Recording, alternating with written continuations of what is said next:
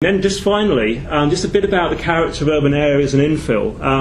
You can all guess where that is. That's a figure ground plan of New York. And the point about New York is that New York is a very rigorously planned city. And it's, what did we say, 100 homes per hectare, average density across New York.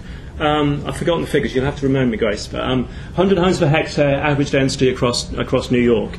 And whilst the grid is there, basically the grid has been infilled at various times. So stuff around Times Square, the block plots are almost entirely developed, and you go out into the fringes, and actually you're down to lower density blocks, and you can see the bits which have been master planned like this, which all of a sudden don't work at all. So infill development is the engine that actually creates the character that we like in places like New York.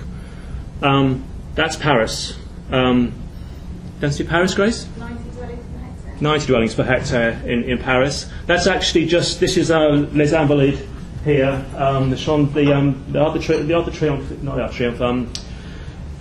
Eiffel Tower is just off the bottom. So this is sort of just south of the river in Paris. And it's really interesting in Paris that there is this block structure, which in the lower density bits have got empty middles to them, and so there's sort of gardens in the middle of the blocks, but the streets are very tight still. And as it gets denser, that just fills up.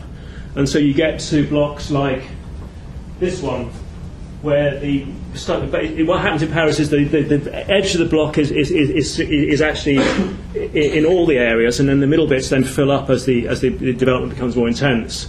So this is 90 per hectare, and then this one, this is London. This is actually part of Kensington, Chelsea Barracks, just off the bottom there.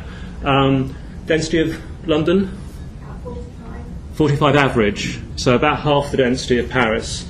And of course, part of it's a lot of this is only 3 and 4 story, and whereas Paris is generally 6. But also, and you go, this is actually one of the densest parts of London in terms of the figure ground plan.